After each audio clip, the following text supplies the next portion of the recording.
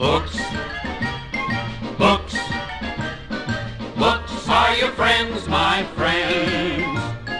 Books keep you company, books take you across the sea and down along a trail that never ends. This is Code Switch from NPR. I'm Shireen Marisol Meraji. And I'm Karen Grigsby Bates, in for Jean. And that was the theme song from the Mickey Mouse Book Club, the 1950s Mickey Mouse Book Club. Shireen, you're too young to remember that, but maybe you remember this. What do these books have in common? Native Son, The Grapes of Wrath, To Kill a Mockingbird, The Great Gatsby, and 1984. They're all depressing. They're definitely not about topics that are lively and fun and fluffy. They're about racism, income inequality, our dystopian future. And by future, I mean right Present. now. Yes. Well, there's that. But I was thinking that they've all been part of our summer reading list, when we were growing up, maybe in high school. I had to read To Kill a Mockingbird and The Great Gatsby. Those were the two that I had to read in high school. And the reason why we're talking about all this is, if you haven't figured it out yet, we are going to be doing the Code Switch summer reading list, a reading list of our own, the 2019 edition. And like last winter's book list that Karen was here for, all of these are by or about people of color. And in this case, on this show, they are by and about people of color. Right, Karen? Yep. We asked our listeners to suggest books that they think people might read over the summer. Or maybe listen to, because Karen firmly believes that listening to a book counts as reading a book. I'm on the fence about that. Well, it's not exactly the same, Shireen, but I do both because I can't hold a book while I cook or walk the dog, and I like books, so I can cram in more this way. Okay. Anyway, we're going to talk about a few of their suggestions in the first half, and after the break, we'll talk to two writers who've done different cultural spins on another book that's on a lot of high school summer reading lists, Jane Austen's Pride and Prejudice. I have never read Pride and Prejudice. I haven't seen the movie. I'm really curious about how Pride and Prejudice gets brown and proud. Well, there's a long tradition of Pride and Prejudice adaptations, and there are at least a half dozen movie or television versions. So we'll have to watch some soon and bring you up to speed. Yeah. But first, our readers got books. Lots of books. So we have a pile of books, and we're going to jump right in. Code Switch listener Jeremy McGinnis recommends a book that connects segregation back in the day to some things we've reported on here in the past couple of years. Take a listen. Hi, my name is Jeremy McGinnis, and my book this summer is Race, Riots, and Roller Coasters, The Struggle Over Segregated Recreation in America. That book is by Victoria W. Walcott. And this is definitely something we've talked about on the Code Switch podcast, people trying to integrate public pools, amusement parks, and city parks. Yep. Jeremy says after reading the book, he was astounded at the lengths to which some of these places would go to make sure they remained whites only. Jeremy says he started out in Pennsylvania, but then later moved to Lynchburg, Virginia. Lynchburg had a public pool that they cemented over so they would not have to integrate it back in the 60s. And it's still there. The cemented pool is still physically present. You feel just the weight of it. These spaces you assume to be public and available are not. Jeremy says Wolcott's book draws a direct connection to the policing of black and brown bodies we see today. The barbecue Becky's, the pool patties, and that Starbucks incident. This is why he suggested it for our list. I think this fits really nicely in that sweet spot of culture, right? Because you've got your public spaces, of race, and also of what I think Code Switch wrestles with is it's not geographically located. It's an American issue, right? And so Wolcott is pulling from across the entire nation, from Florida to Seattle. And it's definitely a national issue. And just thinking about parks and public space, there is a park in our neighborhood, which our local magazine, LA Magazine, just wrote up, calling it one of LA's most undervalued retreats, which I found really interesting because this park is full of people of color. And I found really predictable and very much in the vein of a lot of what we call city service magazines around the country that only focus on certain parts of the city. So they're saying it's undervalued. It's undervalued by whom? There's lots of bodies in there on weekdays and on weekends. Lots of brown bodies. Who are enjoying the space that apparently didn't exist until this magazine discovered it. So, yeah. Anyway, just a little detour, but the book is called Race, Riots, and Roller Coasters, and that's something for history buffs. What's next? Lynette Jacobs-Priebe had 3 suggestions, and we'll list all of them on our website. But here's one of her picks. My book recommendation is Stamped from the Beginning, The Definitive History of Racist Ideas in America by Ibram X. Kendi. Fun reading by the pool. It's a big book.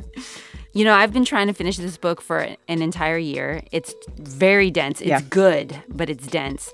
Why did Lynette choose this book? Well, she says she likes long reads for the summer, and this would be one of those. And Lynette says Kendi narrates this story in a really interesting way. He tells the history of America through 5 different characters in American history.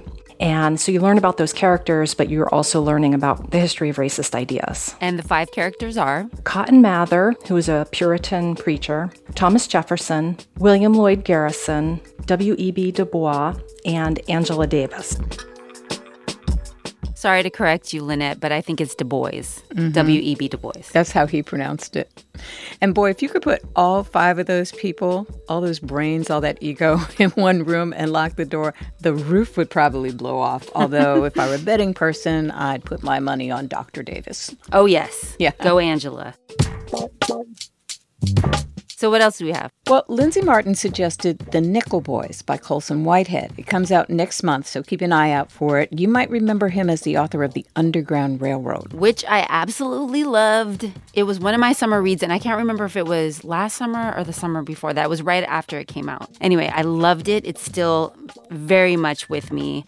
And I'm not the only one who loved it. It's won a bunch of awards. Yeah, 2 biggies, the Pulitzer and the National Book Award. The Underground Railroad, just in case you haven't read it, is a surrealist novel about escaping the very real brutalities of slavery.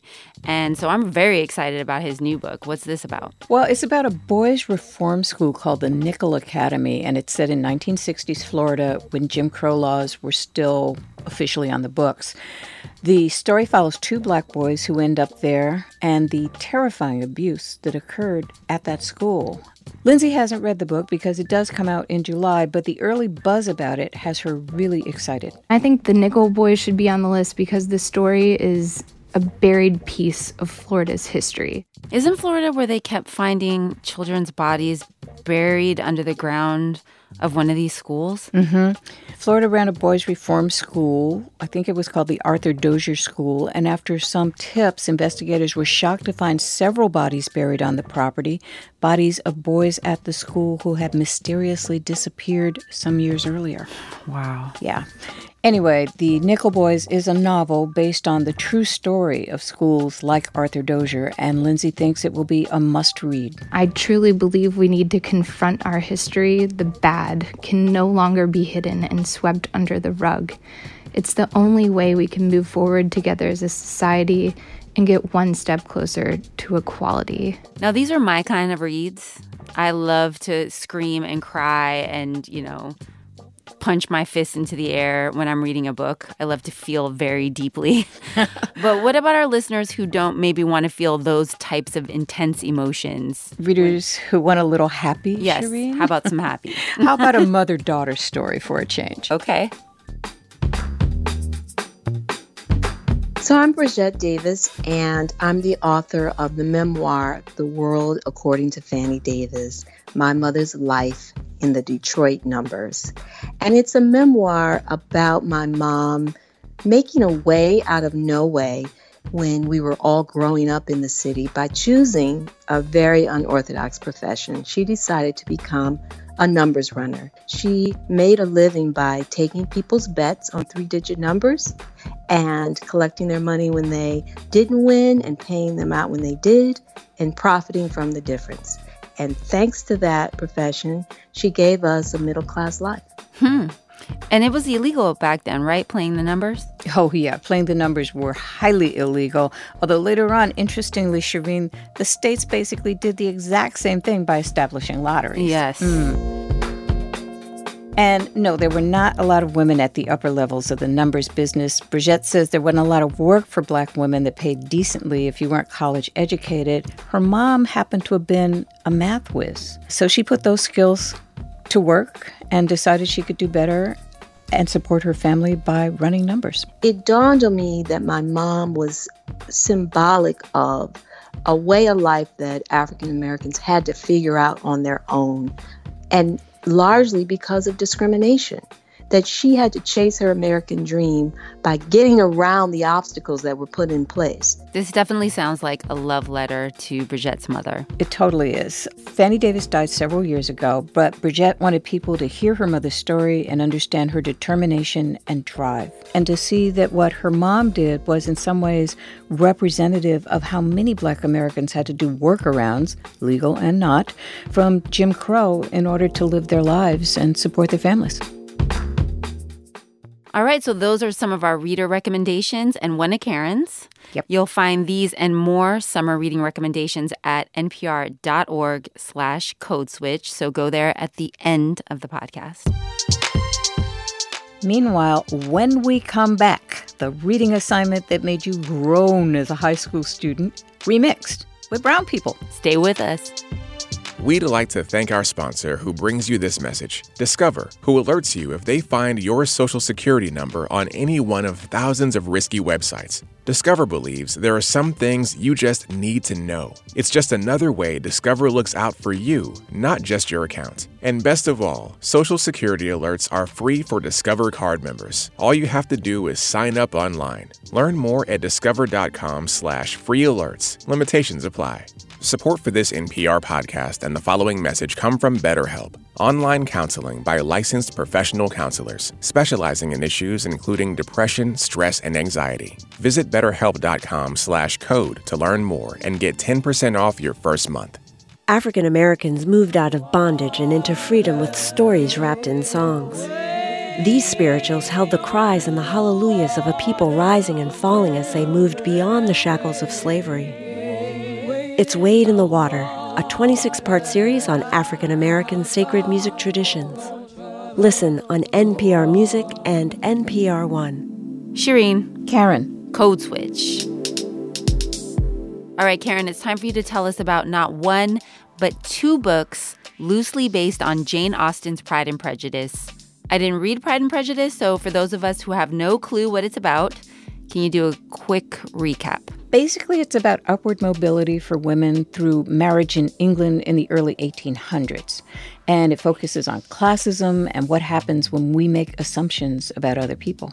Oh, assumptions. Like the old folks say, when we assume, we make an ass out of you and me. I love that saying because I got to say ass and hear people say ass, and I just thought that was great. Well, still here do. We go. Anyway. So the original P&P was set in the countryside outside London and was the story of the Bennets, a family of 5 girls, all of whom needed to be married off. Of course. Upward mobility. The second eldest, Elizabeth, or Lizzie, had no interest in that. Team Lizzie. Yes, she found the whole looking for a husband thing demeaning and too transactional, I'm sure. Yes. But eventually our Lizzie meets Fitzwilliam Darcy, a handsome and, most important, obscenely rich young man, and she turns her nose up at him because she finds him snotty. Only as she discovers once she stops assuming he's not snotty, he's just really, really shy. And he wants a woman who wants to be with him, not his piles of money. Okay, it sounds romantic. I'm feeling this. So how do these two new versions of the old Pride and Prejudice compare? Am I to assume stuck-up rich dudes play a role? Yeah, shy dudes who are maybe kind of stiff because they're so shy. And yeah, they have some money. The first book is called Pride. It's actually a young adult novel, and instead of the English Bennet girls, Pride centers on the Benitez family. Aha. I knew you'd love that. A close Afro-Latino family of 5 girls. Instead of Lizzie Bennet, we have Zuri Benitez, and instead of the English countryside, Pride is set in rapidly gentrifying Bushwick, a Brooklyn neighborhood. All right, I'm feeling this already, and I love that it's set in Bushwick. Here's Pride's author, Ibi Zoboi. I grew up in Bushwick, and Bushwick has seen a lot of changes, and I wanted to really write a love story where the young people are grappling with that change without the violence, without all the disenfranchisement that usually comes with urban spaces. The story begins, Shireen, when the Darcy family, Yes, they have the same name as the rich guy in the original Pride and Prejudice, moves into a brownstone across the street from the Benitez's that several families used to live in. Sounds like gentrification. One of my favorite topics. It is indeed. Pride's heroine, Zuri, immediately tags the Darcys as colonizers, even though they're black. Ooh. Yeah, but she hasn't met that kind of black person in the public school she goes to, and her attitude lets Darius Darcy know he doesn't belong, especially compared to his friend Warren, who goes to the same private school as Darius. Only Darius's family is paying full freight, and Warren is a scholarship student. Warren grew up in the projects not far from Zuri's home. Ibi Zoboi says she really wanted to delve into the intra-class tension among black people that she doesn't see reflected very often in popular culture. So Darius, within the context of Bushwick, doesn't feel black enough. And Warren, who does come from that neighborhood, feels like he has a leg up with capturing Zuri's heart. And in that sense, these are two dudes who look very similar, but are expressing their blackness very differently because they do come from different socioeconomic backgrounds. Zuri has to kind of get over herself to discover who Darius really is and what she really wants as she gets ready to leave home for college. So, Shireen, is an identity story and a love story.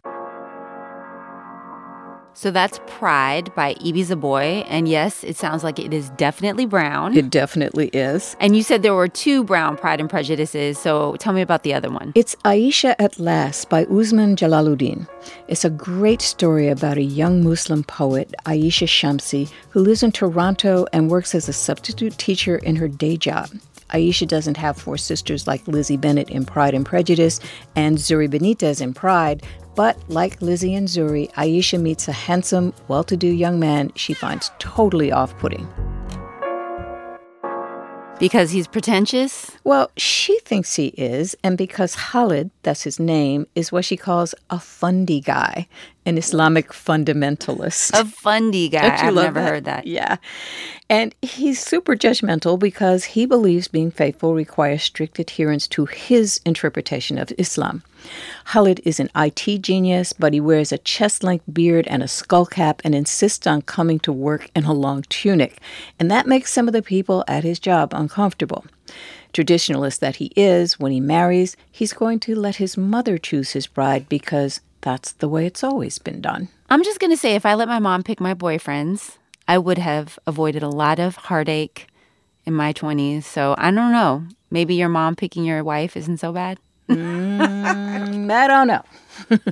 Usman says she didn't start out to write a Muslim Pride and Prejudice. I just set out to write a funny, joyful book about Muslims because, as you know, we're a community where there's a lot of painful storytelling, but not a lot of joy. This is true. And that's exactly what Usman wanted to counter with this story. She also wanted to examine how you can identify with being 2 things at once. My life.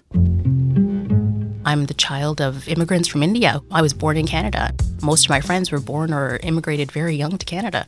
And so our experience is such deeply rooted in a very close-knit Muslim community, but also very Canadian.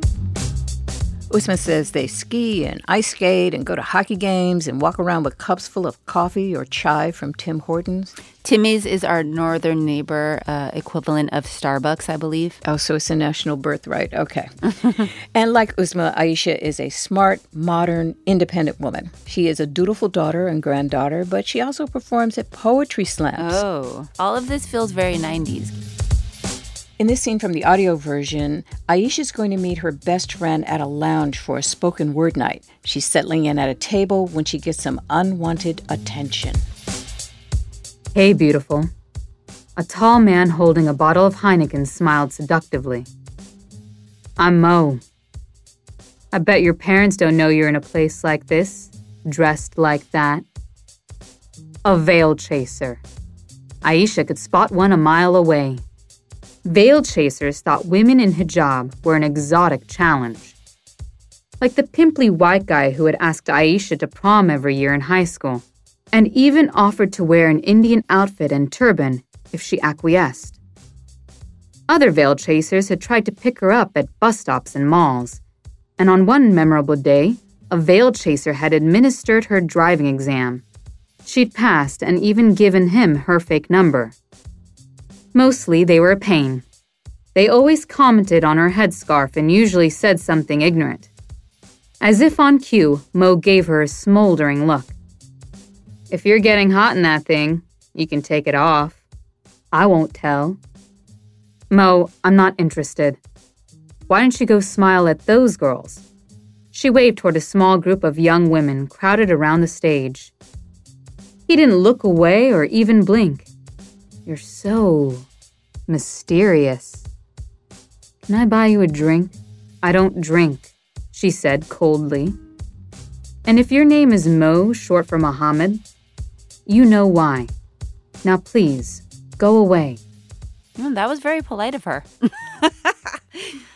Also, this feels very reminiscent of my early years going to spoken word events, getting hollered at by men named Mo. Love Jones, only with Muslims, yes. Yes, exactly. Uzma Jalaluddin says she thought showing this aspect of Aisha was important. One of the things I really wanted to do, and I think that that is one of the central themes of Aisha at Last, is the idea of diversity within diverse communities. And this is across the board. A lot of people think of South Asians, having a very strong tradition of arranged marriage. And while that is true in some families, in other families, it's completely unheard of. Shireen, Aisha's from a family that'll let her marry if and when she chooses. Mm-hmm. I mean, they'd like for her to. They want her to be happy, but they're not going to force her to. Although, as one of her aunties points out, she's too old. 27. Oh, boy.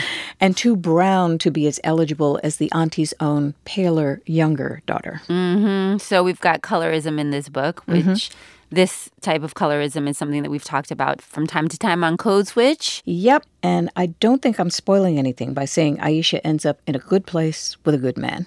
Ooh.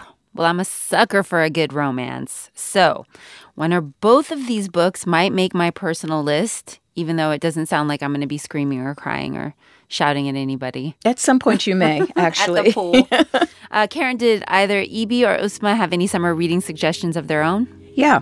Ibi wanted us to consider this YA book. The Sun is Also a Star by Nicola Yoon. When I think of that novel, it makes my heart and mind smile because it's equally smart and intellectual and heartwarming. Oh, I love that. More love. Yay. And also Yara Shahidi's in the movie. That's right. That's right. And Uzma's book is the story of two sisters who are completely different from each other and who love each other fiercely. Sister of My Heart by Chitra Banerjee Divakaruni. I really, really loved it. Lyrical, beautiful. It's a little bit older, but I really like that author. She's a fantastic author.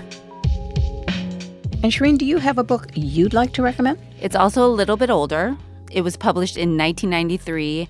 And with this recommendation, I'm going to bring us back full circle to the beginning of our podcast because it is a book about a dark dystopian future that feels very present, very right now. You like those fun books, don't you? Oh, I do. It's Octavia Butler's Parable of the Sower. Yes. It's an amazing read. It is. The protagonist is young and black, and she's trying to survive and make sense out of the world around her, which has gone haywire, pear-shaped. I don't know. I'm trying to figure out how to say this. Yes. She lives in Southern California. The country's violent. It's scary. It's run by an authoritarian government. Climate change and a drug epidemic are huge parts of the storyline. And let's just say it made me want to update my emergency preparedness kit because it felt very real. That's Parable of the Sower by Octavia Butler. And the next book on my list is its sequel, which is Parable of the Talents. I haven't read that yet, but I'm hoping it's just as good. What about you, Bates? I loved a novel by Ayobami Adebayo called Stay With Me. It's a fractured love story set in contemporary Nigeria, and it's about a woman's struggle to become herself, despite the expectations of her husband, parents, and especially her in-laws. The heroine and her husband have been married for a few years, and they're having trouble having a child, and they're being pressed relentlessly to do something about that. Anything else would be a spoiler, Shireen, but trust me, Stay With Me is a deeply thoughtful book. Yes, I did. I listened to the audio version, and the narrator, Adoja Ando, made it almost impossible to walk away from. So maybe I'll listen to a book this summer. That's a good idea. Try it. It's a new thing for me.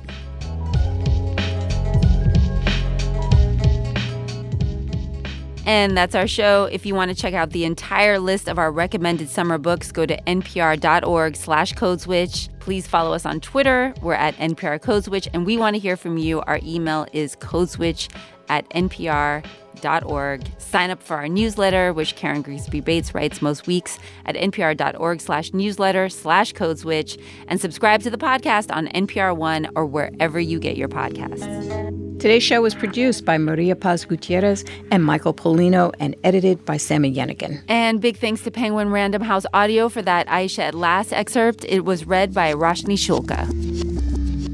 Shout out to the Code Switch fam, Gene Demby, Adrian Ferrito, Leah Dinella, Kumari Devarajan, Kat Chow, Steve Drummond, and L.A. Johnson. Our interns are Michael Paulino and Jess Kung. A previous version of this story misstated author Victoria W. Wolcott's first name as Virginia. I'm Shireen Marisol Meraji. I'm Karen Grigsby Bates. See ya. Peace. When you're paying for college on your own, there's a lot to balance. To help you get through it all, NPR's Life Kit talked to the real experts, students. Finding a side hustle that works for you and works for your schedule is hugely beneficial. Find Life Kit's new guide on how to pay for college in Apple Podcasts or at npr.org/lifekit.